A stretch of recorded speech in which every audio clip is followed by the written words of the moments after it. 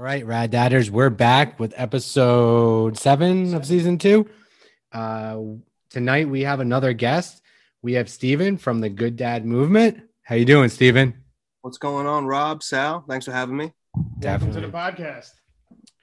So we've been on our social media department's been on a tear recently, and we've been hitting up a lot of people that do similar stuff to what we do.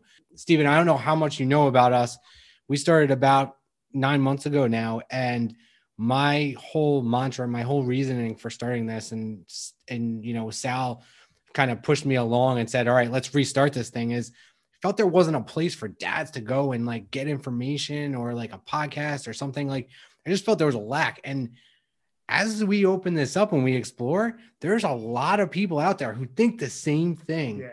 And that's why, we kind of started. That's why I reached out to you and, to find out what you were doing and, how you were going about it and what you were doing. So do you want to tell us a little bit about yourself? Yeah, so I'm 30 years old. I was born and raised in Long Island, not too far. You guys are from New Jersey, right? Yeah. Right or wrong? Yeah. Correct. So we're kind of the same in that way. So 30 years old, born and raised in Long Island. I'm the oldest of 5 siblings. Wow. Pretty big family. Yeah. A lot of responsibility, like early on. Always was the one that had to stay home and watch the kids when my mom had to do something. Taught me a lot and prepared me in a way for father. Nothing really prepares you for fatherhood until it happens, but it did help me as far as with learning a little responsibility. When I was 23, I had a surprise visit from the stork. That kind of changed my life forever. I always say like from 23 till recently was like the hardest time of my life. Like I feel like every day was something. It was a struggle. Me and my daughter's mother, we split. So that kind of made it a little bit, that much harder. A lot of the not seeing my daughter as much, and now having to kind of make up for financially, child support, things like that. It just was a huge burden right away on me. I didn't know how to handle it right away. So crawl through that, you work through that as time goes on. I made it out of that and I'm better than ever. It was like the hardest and best time of my life. My daughter is the best. I have such a good relationship with her. My girlfriend is the best. My family is the best. Like, I appreciate all of these things. I'm like, I know what it's like to be grateful now. And like, I see things so much different because I know what it's like to be miserable or feel really bad or, feel like you're not getting ahead. And like, when you crawl yourself out of those things, you become better than you were. So that's where I'm at right now. That kind of led me to Good Dad Movement, led me to you guys. Like, all these things are happening now. I believe because of that struggle at 23, I kind of took my 20s to learn the ropes a little bit. Don't we all? Yeah, exactly. That's tremendous. I couldn't. Listen, I give you a lot of credit. I couldn't raise a kid in my 20s. I definitely wasn't in that mindset. I mean, not everyone. Like, I was an idiot in my 20s. I mean, like, wait, you were? I was too. Yeah, still am. What are you talking about? Like, your wife still says you're an yeah, idiot. I know, exactly. See, this guy's got jokes. That's good. Jokes are good.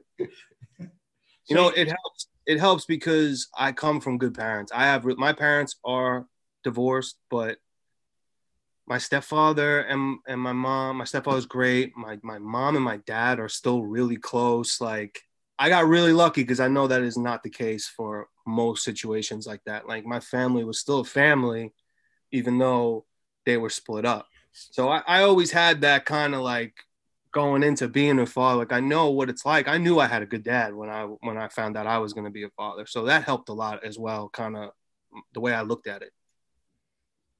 When did we definitely didn't prep this, but I come from a divorced family too. My parents got divorced when I was actually 30, when I was your age. Right. And it was pretty much a year after I had gotten married. So my whole perception of marriage was based on this marriage that I thought was perfect. And unbeknownst to me, they got divorced a year after I got married. I was like, oh shit. Like, maybe it was you. No, asshole. I mean, but like, you think about it, you're like, oh, like, I have this perception of marriage. I know what it's about. I've seen my parents grow. And then at the same point, you're like, wait, like they're getting divorced. They're like the best couple. Yeah, what just I'm happened? an asshole. Right. Like my poor wife, like she's screwed. Like, like so, like, you know, how old were you when your parents got divorced? And like, did that really help you kind of prepare for being a dad? Well, I was 12, 11 or 12. I was like young, but old enough to where like, I'll never forget the day because it was at night. I remember I was in bed. Like I had school the next morning and my father came in or my mother and was like, come inside. Me and dad need to talk to you. And at first I was like, this can't be good. Like I'm thinking in my head, like, what did I do? Like, did they Did a find teacher call? Yeah. Yeah. And she brings me in the living room and my dad or I forget who brought me in there, but one brought me in, the other one was sitting on the couch and I saw it in their eyes. Like they were sad, you know, like they didn't look angry or like I was in trouble. It was like, I'm thinking like something happened. So they sit me down and they're basically, sometimes people fall out of love. Like you, my parents never fought in front of us. Like it was a shock to me. Like I had no idea that they had problems like that. And it's not even that they had problems. They got together when my mom was 16 when she met my father. So I didn't realize that. I didn't know that then. But now as I'm older, like, they grew apart as time. My dad's 7 years older than my mom. So the gap, my mom never really got to really live her childhood. She went right in. She had me when she was 19, like Oh, wow. whole life. And she was the oldest of four. And it was different back then. Like she took care of everything as a kid. She cooked dinner and did laundry and pretty much raised her youngest. So her whole life has been tied to some sort of responsibility, like doing things for everybody but herself. So I get it now. But they basically, people fall out of love. Me and your father, we're gonna get a divorce. And I remember just not saying much. Like it hit me, but like I didn't want to like cry in front of them because like I felt like I remember going in my room, crying my eyes out because it was such a shock. Like I didn't know what it meant. I had friends that had divorced parents and their parents didn't like each other. Like I'm just thinking like, oh my God, like this is crazy. And we didn't tell my younger siblings yet. It was just they told me first to kind of, I guess, so I can go with them to tell my younger sister at the time. And my youngest brother, he grew up, he probably don't even remember my parents being together. My sister don't even remember my mom and my dad being together. So they were pretty young at the time.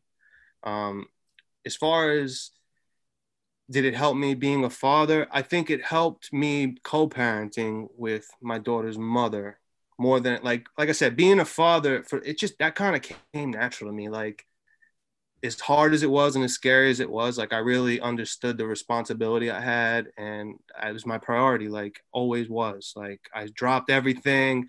I probably could have did that better. I did cut off a lot of people that I was friends with. Like I didn't know how to handle it other than just completely separate and put on. I didn't know how to do both. It was so new. Yeah, that becomes a challenge. It becomes a juggling Yeah. act.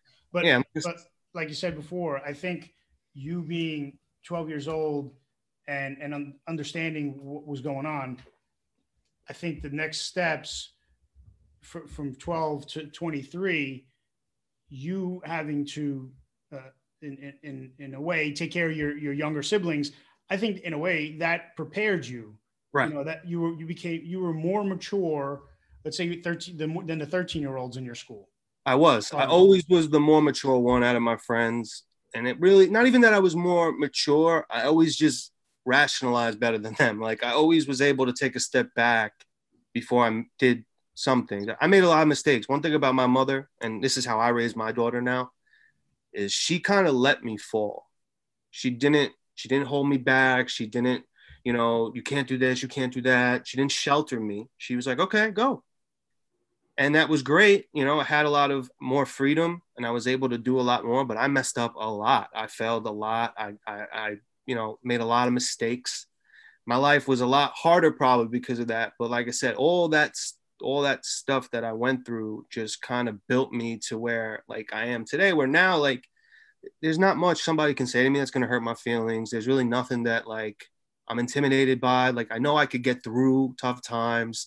I know what no means. I know what failure means. Like I understand consequence. I was young. I might have grew up a little fast, but I think it was good because I had my daughter so young. So it was kind of like it was meant to be that way. Like they kind of at early on, I grew up quick enough to be ready to be a dad at 23. At least that's how I try to look at it. It makes sense, and you're right. I think the experience you gain from the time you were 12 years old to when you were 23, I think that built you to where you are now, right? Mentally, physically, emotionally. Emotionally is a big one. Yeah, going through all the tough times, the rough times, and getting knocked down and picking yourself back up. That was key right there. When you got knocked down, you got right back up. Right. You kept going. And you have one child? I have one daughter, 7 years old. You got a beautiful, healthy daughter, and you said you got a tremendous relationship between you and her, and that's the world, man. That's priceless. Yeah, it is. It is. She in first grade or second grade? She's in second grade. This whole COVID thing really, like, last year she missed a lot of school, and I noticed it this year. Like, I have my daughter a lot for somebody I have my daughter weekly. I have her 3 days a week minimum. And I try to, see her in the middle of the week, pick her up from school, do homework with her. And then, I take her home so she can get ready and go to bed for school.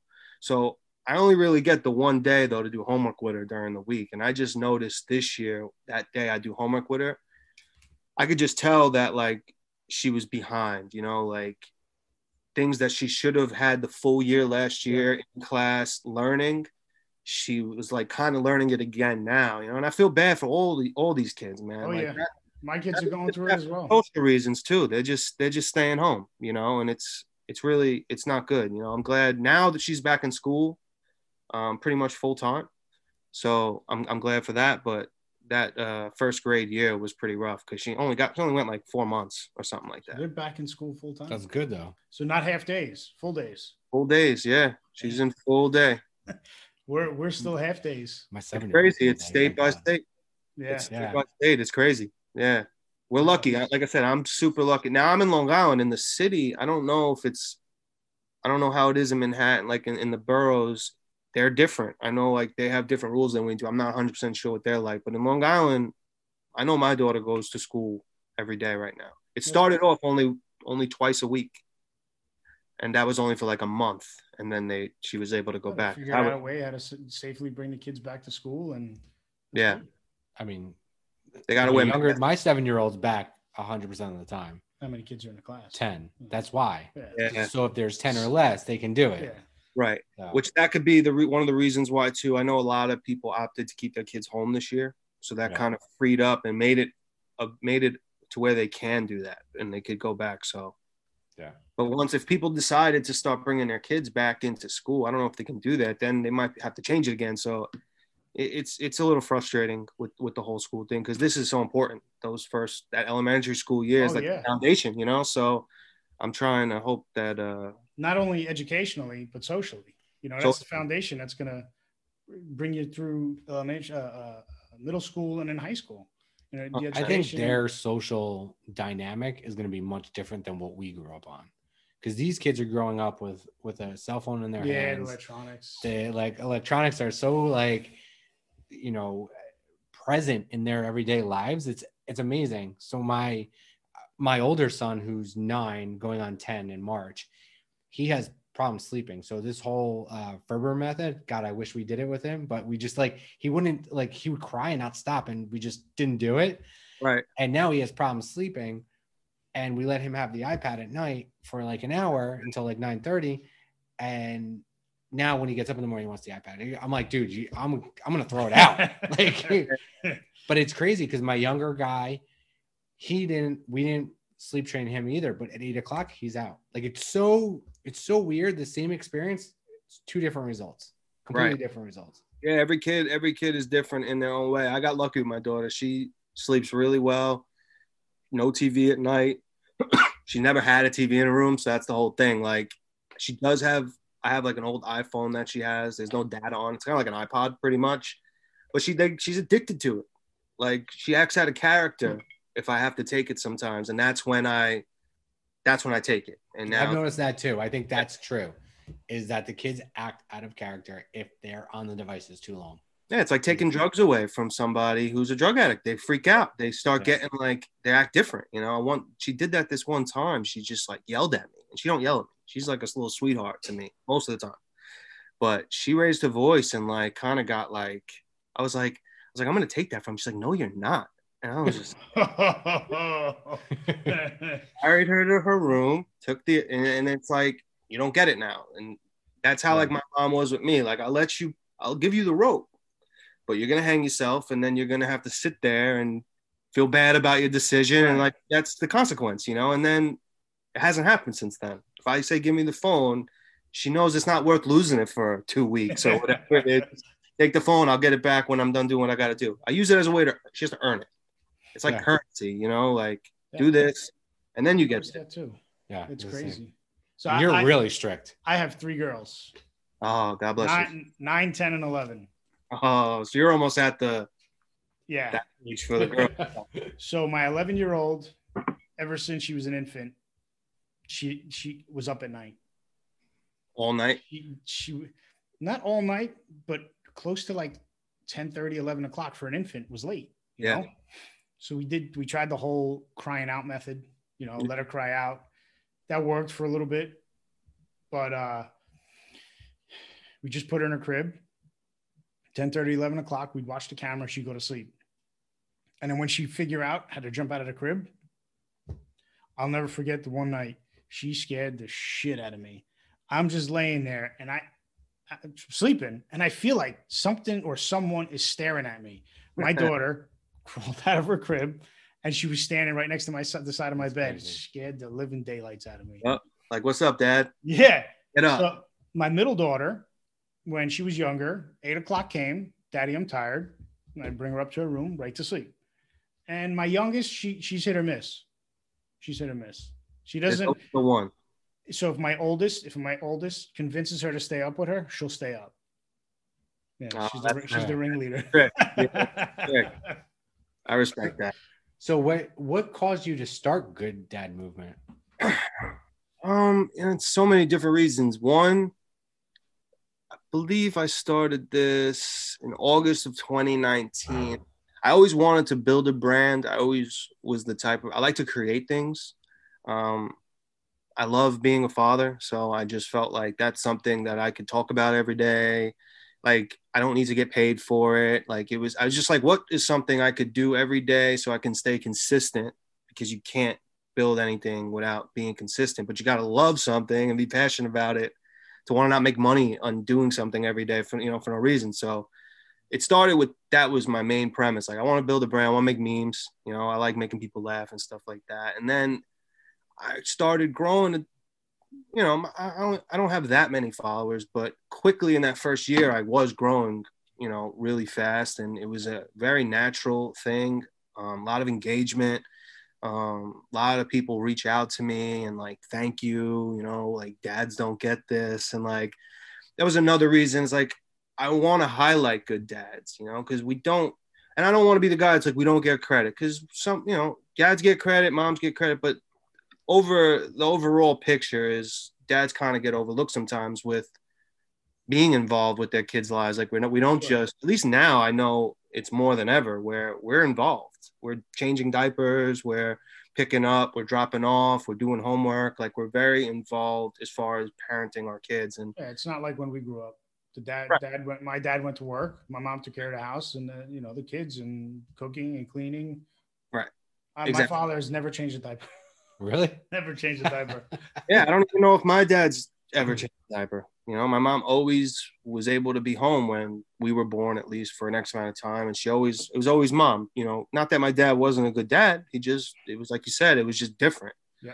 So I wanted to just highlight that, you know, put a little spotlight on good fathers, make people laugh about the hard times of parenting, because it is hard. It's kind of an outlet. I'm trying to basically just build a platform for a lot of things. I want to do a podcast as well. Like I said, I've had experience producing one. I produced and created most of this podcast, and it showed me that this is something I want to do, but it's just one of those things where I kind of procrastinate certain things because I try to do too much at once. I started the clothing brand. Like, I want to venture off and basically build a platform so that when my daughter is old enough, she has something that she can kind of go into, you know, whatever it may be, the clothing division of it, or if I could have a podcast division of it. I want to just kind of give her an opportunity because the world is changing. It's not like, not saying you can't go and just get a job and live a good life, but you got to kind of do more than that now. And you gotta kind of use the tools. And Instagram is a great tool. And I tell everybody I meet to just find a reason to make an Instagram page and do something on it, because you have access to everybody.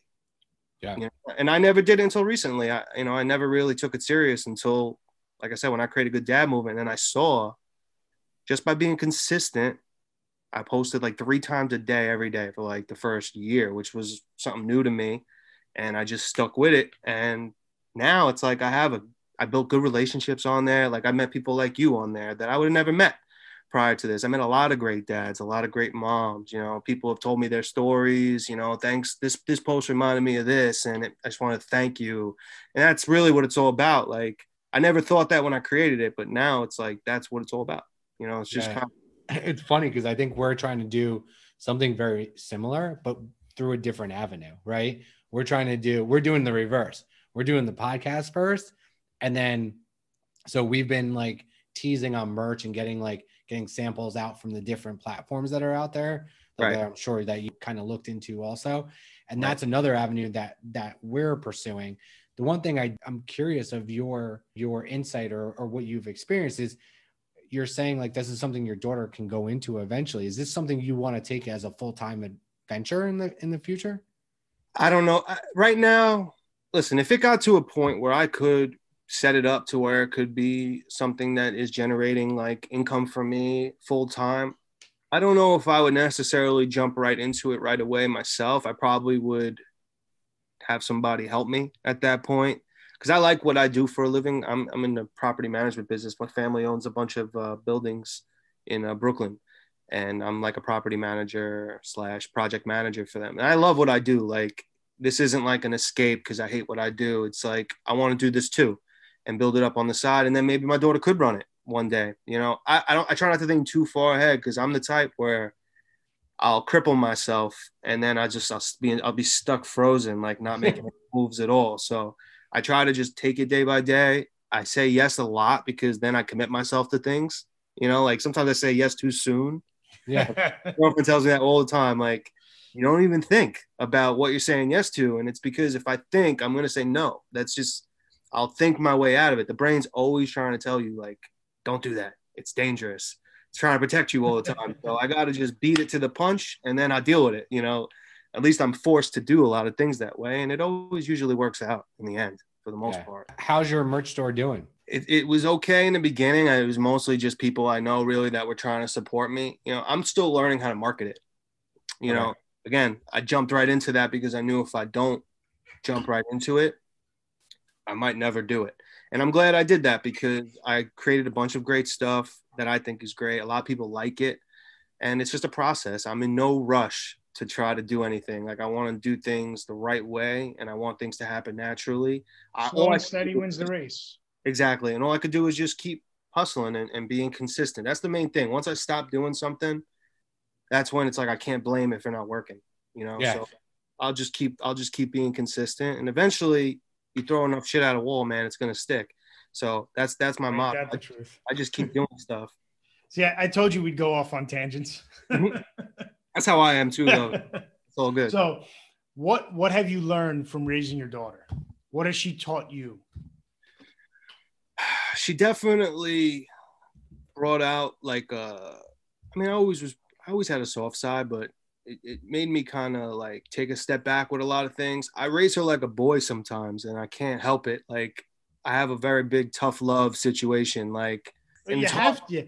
I agree. You got to thicken the skin, you know?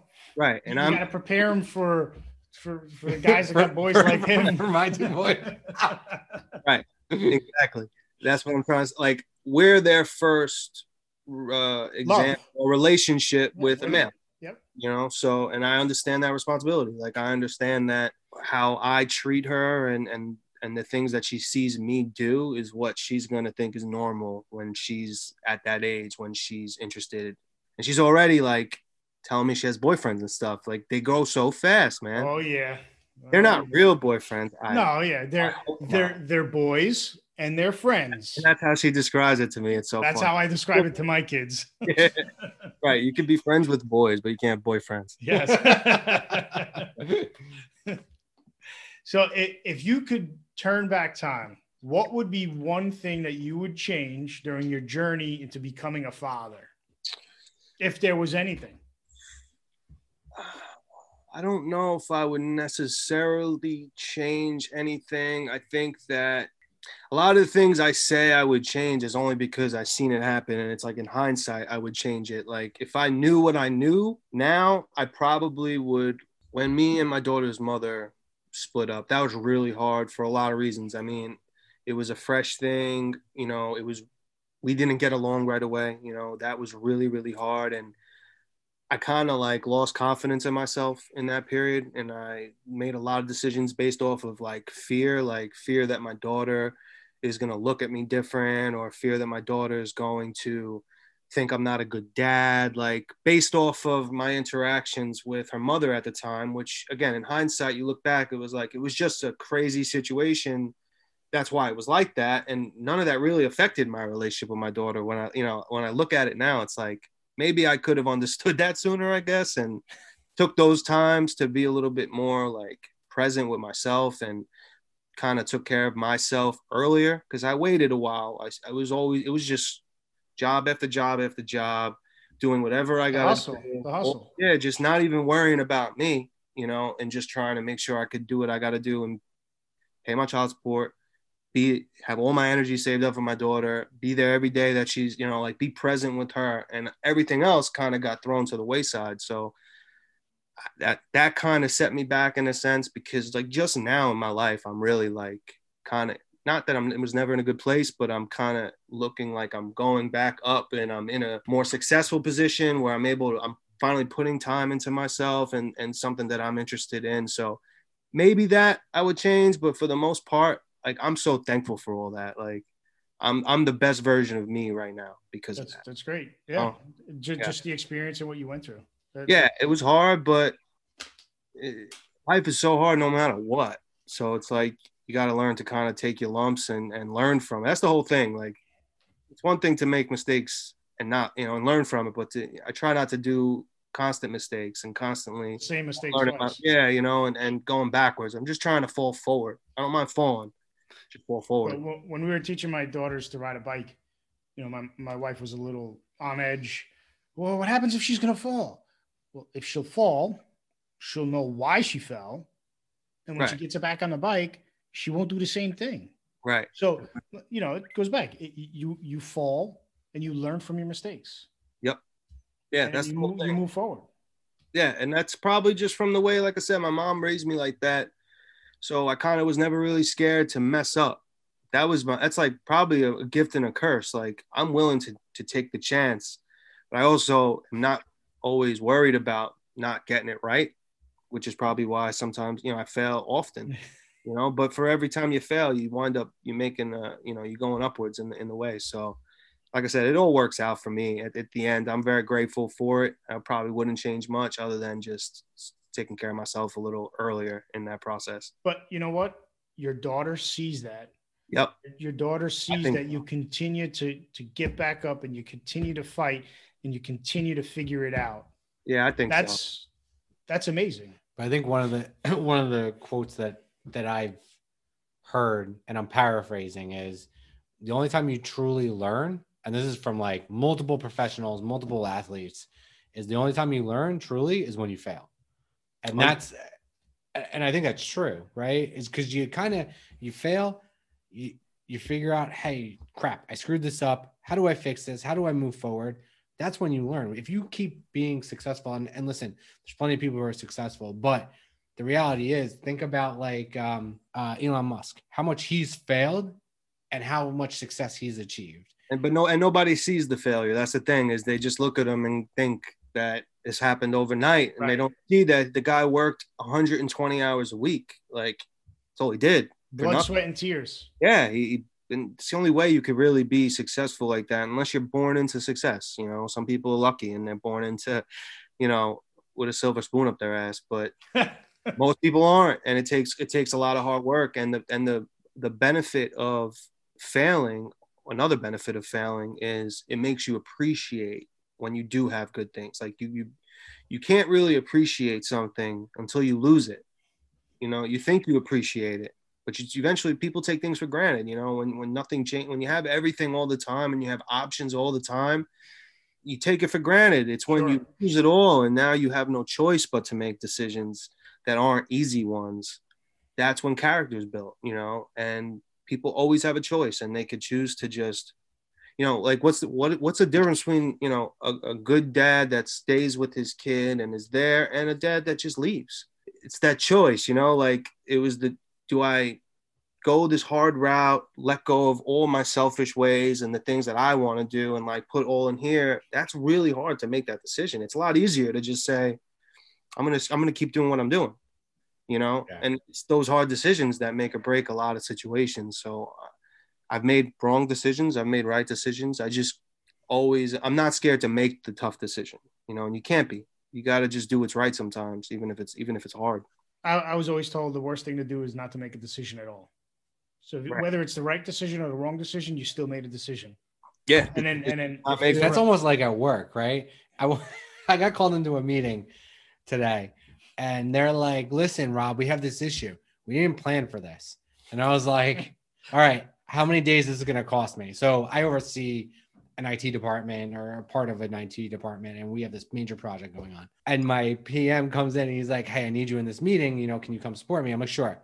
So I go in, there's like 10 people there. They're like, hey, we didn't plan for this. And I was like, and everyone's like talking, they're talking over each other. I'm like, all right, guys, how much? And they're like, this is why we need it. I was like, all right. I was like, how much time are we going to need? And the contractor's like, 2 days. I was like, dude, are you like, you're wasting time talking about this? Okay, 2 days. I got you. I'll pay you. And it was literally 10 people talking at each other because no one can make a decision. And it's crazy. And it's not just, you know, for fatherhood, but it's in life. Like there's make a decision. Yeah. Well, some people just don't feel empowered. Right. And two, they don't want to take the responsibility. Part of being a leader is making decisions and living with them. 100%. Was I right? Most likely. But am I right most of the time? Definitely not. And, you know, I'm willing to take the risk and take the accountability for making the right and wrong decisions. Right. What's that saying? There's a lot of dead squirrels on the road that couldn't make a decision. Right. Yeah. I've never heard that saying, but I mean, that makes sense. So going back, you were talking about failure before. So it's funny because last night we were having a conversation with my kids at the dinner table and I asked them, I said, what does the word no mean? They said, Dad, what do you mean? It's no. I said, the two letters, N and O. Yes, it does mean no, but it also means next opportunity. Right. Right? I like that. So I said, I'm going to use that. So I said, what does fail mean? They said, Dad, fail. You're done. You know, you made a mistake. You failed. No good. I said, no, it's first attempt in learning. Right? Where'd you find that? You didn't come up with that. I read. Yeah. No, I did not. Trust me, I did not come up with that. But I read that somewhere. I like it. And they're like, you know, that makes sense. You know, yes, you failed, but that's your first attempt in learning. Right. Or no, it's all right. Next opportunity. So yeah, I love that. Yeah, so do I. We need to plant some merch around that. As long as it's not copyrighted somewhere. I try to when I talk to my daughter about stuff like that, I try to encourage her. It's more about the effort for me. It's not necessarily about the result. You know, I get more upset with my daughter if she does something, it doesn't go her way, and then she doesn't want to do it again. I get so frustrated because, like, to me, that's way more important than the failure. Because, like I said, like, you're gonna fail in your life. You gotta just know that, like you said, that's the first attempt. Yep. Like, that's just your first try. Like, you keep, like, well, she's learning the guitar right now, and I got her going to lessons. Yeah, I got her going to lessons, and it's hard. Like, I've been playing instruments my whole life. Guitar, I practice every day. Like, you're not just going to become great at an instrument. That takes years and years of sucking every single day. Yes. She has a hard time with that. She wants to be a rock and roll player, like right now in a band. She wants to do everything. So, you know, we'll be practicing before her lessons, and you know, she'll be trying to play a chord and it'll be wrong. And I watch her just like, she starts playing like all crazy. Like she starts not caring. I don't want to play anymore. And that's every time, like I'm big on talks. I'm annoying probably to her because I'm like, all right, let's have a talk. I'd explain to her, like, you got to keep doing these things. Like you can't just walk away from something because you're not good at it, you know, and vice versa. You know, if she does something right, I go, okay, high five. Great. You did something right. It's when she does something wrong. She keeps trying. She does it right. I'll pick her up. I'll celebrate because that's like, you really overcame. That's the coping skills that you're going to need when she's an adult. Cause that's what most of these kids have problems with now. It's like, they don't know what it's like to be told no. They don't know what it's like to not get what they want. And instead of dealing with it, like my mom was like, deal with it. If you don't like it, leave. You know, that's how my mom was. Obviously, she's not kicking me out of out. That was her attitude. Like the answer is no, or you do it again. Like don't be a baby. Keep doing it. And it sucks. Trying. Exactly. Yep. Don't throw your hands up and say, that's it, I'm done. Just keep trying. Exactly. So that's probably the biggest thing I teach my daughter. Like be grateful and don't quit. Just keep doing things. If you give your all, truly you gave your all and it's not working out, maybe it's not for you. That's fine. But you probably didn't try your hardest when you got that 75 on your math test. You know, I didn't study all week. You probably studied the night before. You did good on the first go around and said, I'm good. I don't need to study. And you got 75. That's not math. That's you, you know? Yep. So it's a lot of communication and stuff like that. That's key for me. So you said you were big on Instagram and that you really like the Instagram platform and you tell everybody about it. Are you on any other social media platforms? I just created TikTok, which that's like a whole new world for me because it's just the content's different. The trends are different. The type of humor is different. Like it's something it's new to me. So I'm kind of just making content for that here and there.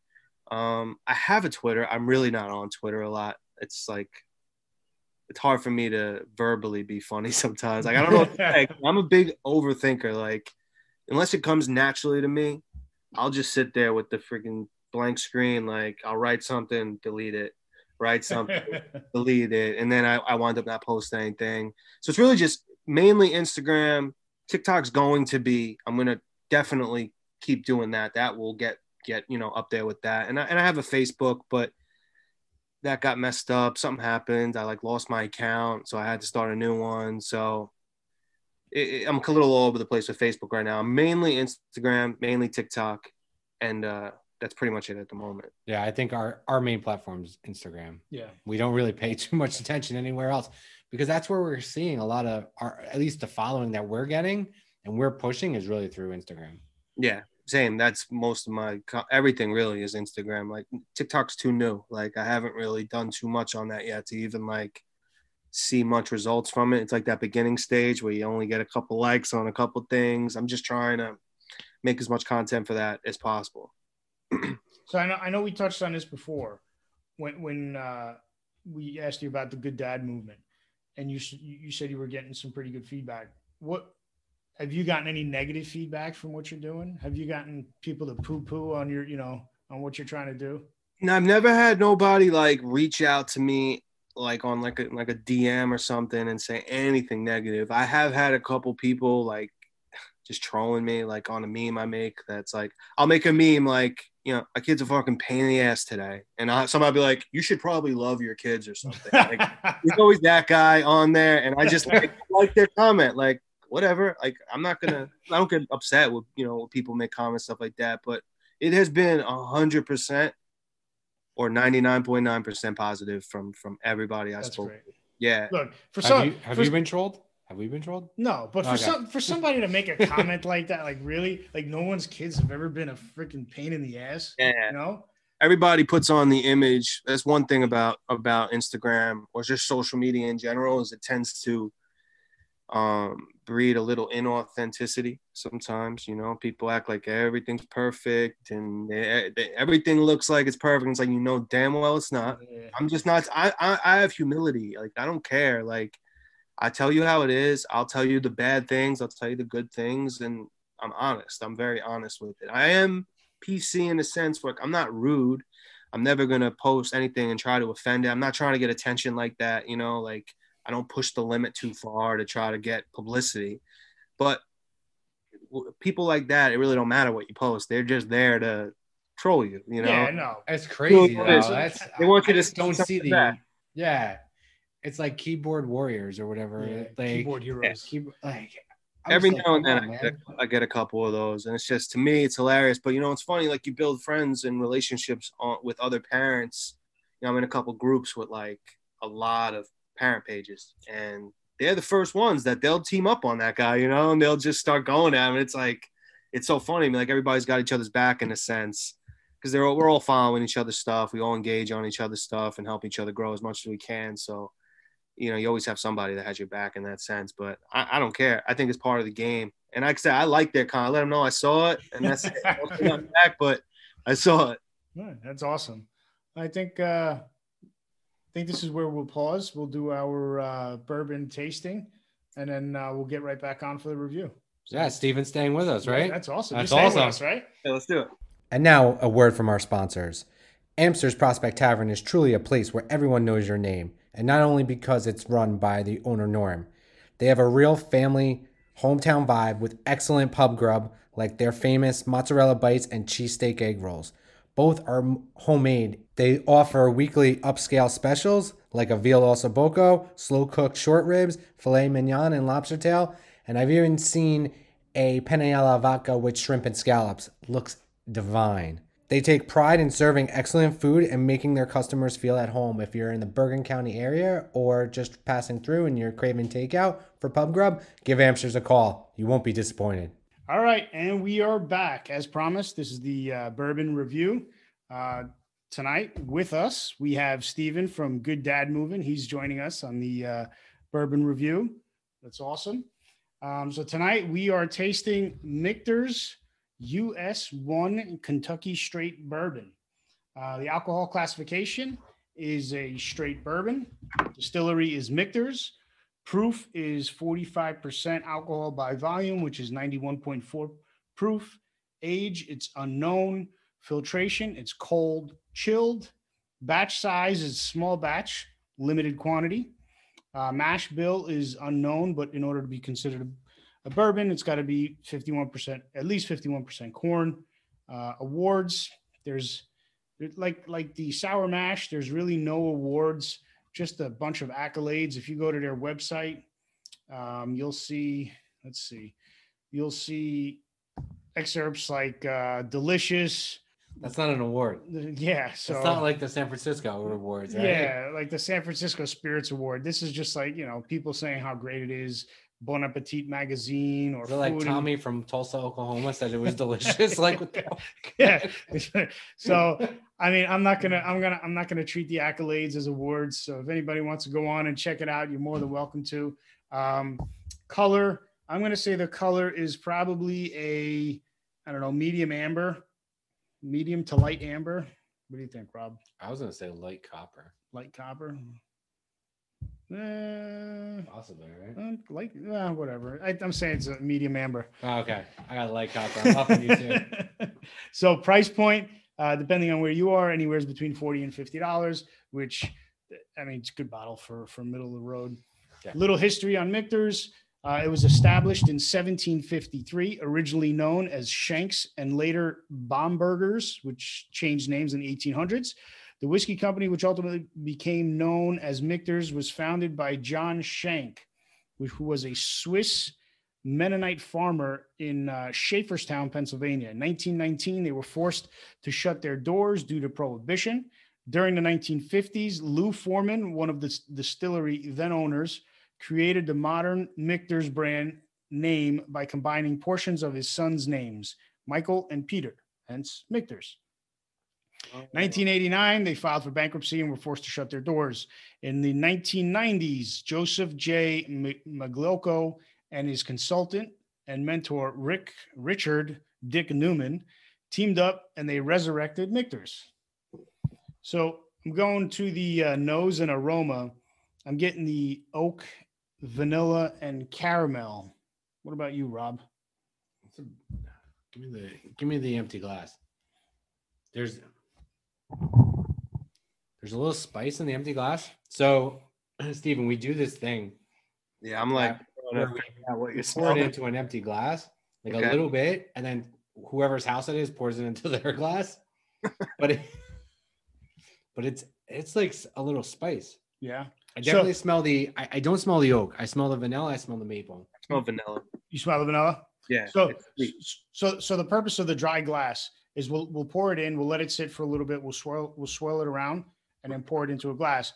But I feel that with the dry glass, you'll get all the undertones, the smells, the different smells that you wouldn't get when you got a 2-finger pour versus a dry glass.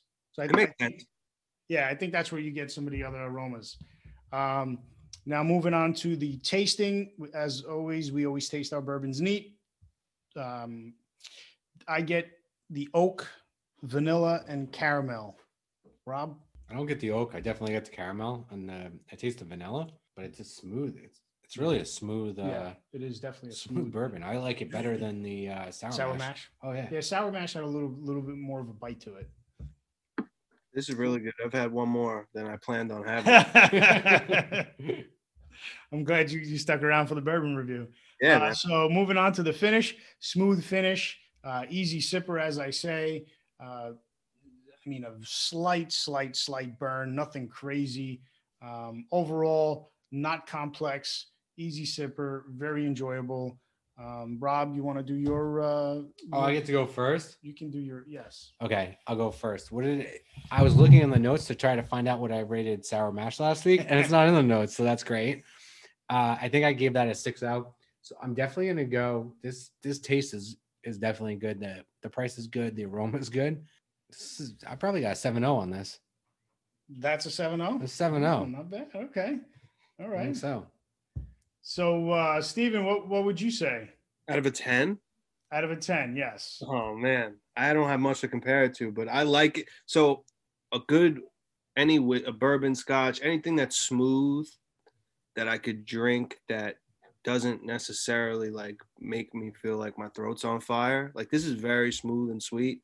So this is going to be a higher ranking for me. This is probably an 8 for me compared to some. I don't have a big variety, like an experience with it, so I'm not comparing it to a lot. But for me, this is really good. Like I'll drink this. All right, awesome. Yeah. You know what? I'm with you. I got an 8.0 too. Oh wow, really, yeah, dude? That's awesome. Cheers. Cheers. Cheers, fellas. Yeah. So the sour mash was a 7.5 for me.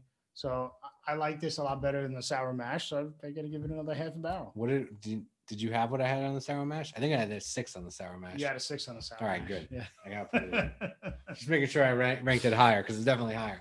We don't have to buy a bottle of this. This is definitely going on the shelf. This is shelf worthy. Yes, it is definitely a good bottle, especially for the price. You can't beat it. Yeah, agreed. But Steven, I hope you had a great time. Dude, I had a blast, man. I hope I can come on again sometime. You guys are fun. Absolutely. Glad you accepted our invitation. This was great. Yeah. And I hope to see you again. Definitely. We'll have you on again. I just want to say before I go, can I just say my website? Sure. Yeah. Plug it. So www.supportgooddads.com. So supportgooddads.com. I'll put it in the liner notes. AcoDad Movement on Twitter, AcoDad Movement on TikTok. Follow me. All right. Awesome. I'll keep coming with content. So that's awesome. We'll put it in the liner notes to make sure it's out there when we publish the podcast. I appreciate that. All right. Thank you so much, Steven. Thanks, Steven. Nice meeting you. Thank you. See you. Have a good night. Thank you. Thank you very much for listening. Be sure to tune into our next episode. If you like what you heard, share with someone you like or maybe dislike. Follow us on Facebook, Twitter, Instagram, Tumblr, iTunes, Podbean, Google Cast, Pandora, YouTube, Your Sister's Ass, and Spotify. Be sure to smash that subscribe and follow button too. If you have any questions or comments or want to give us some feedback, you can hit us up at theraddadshow@gmail.com.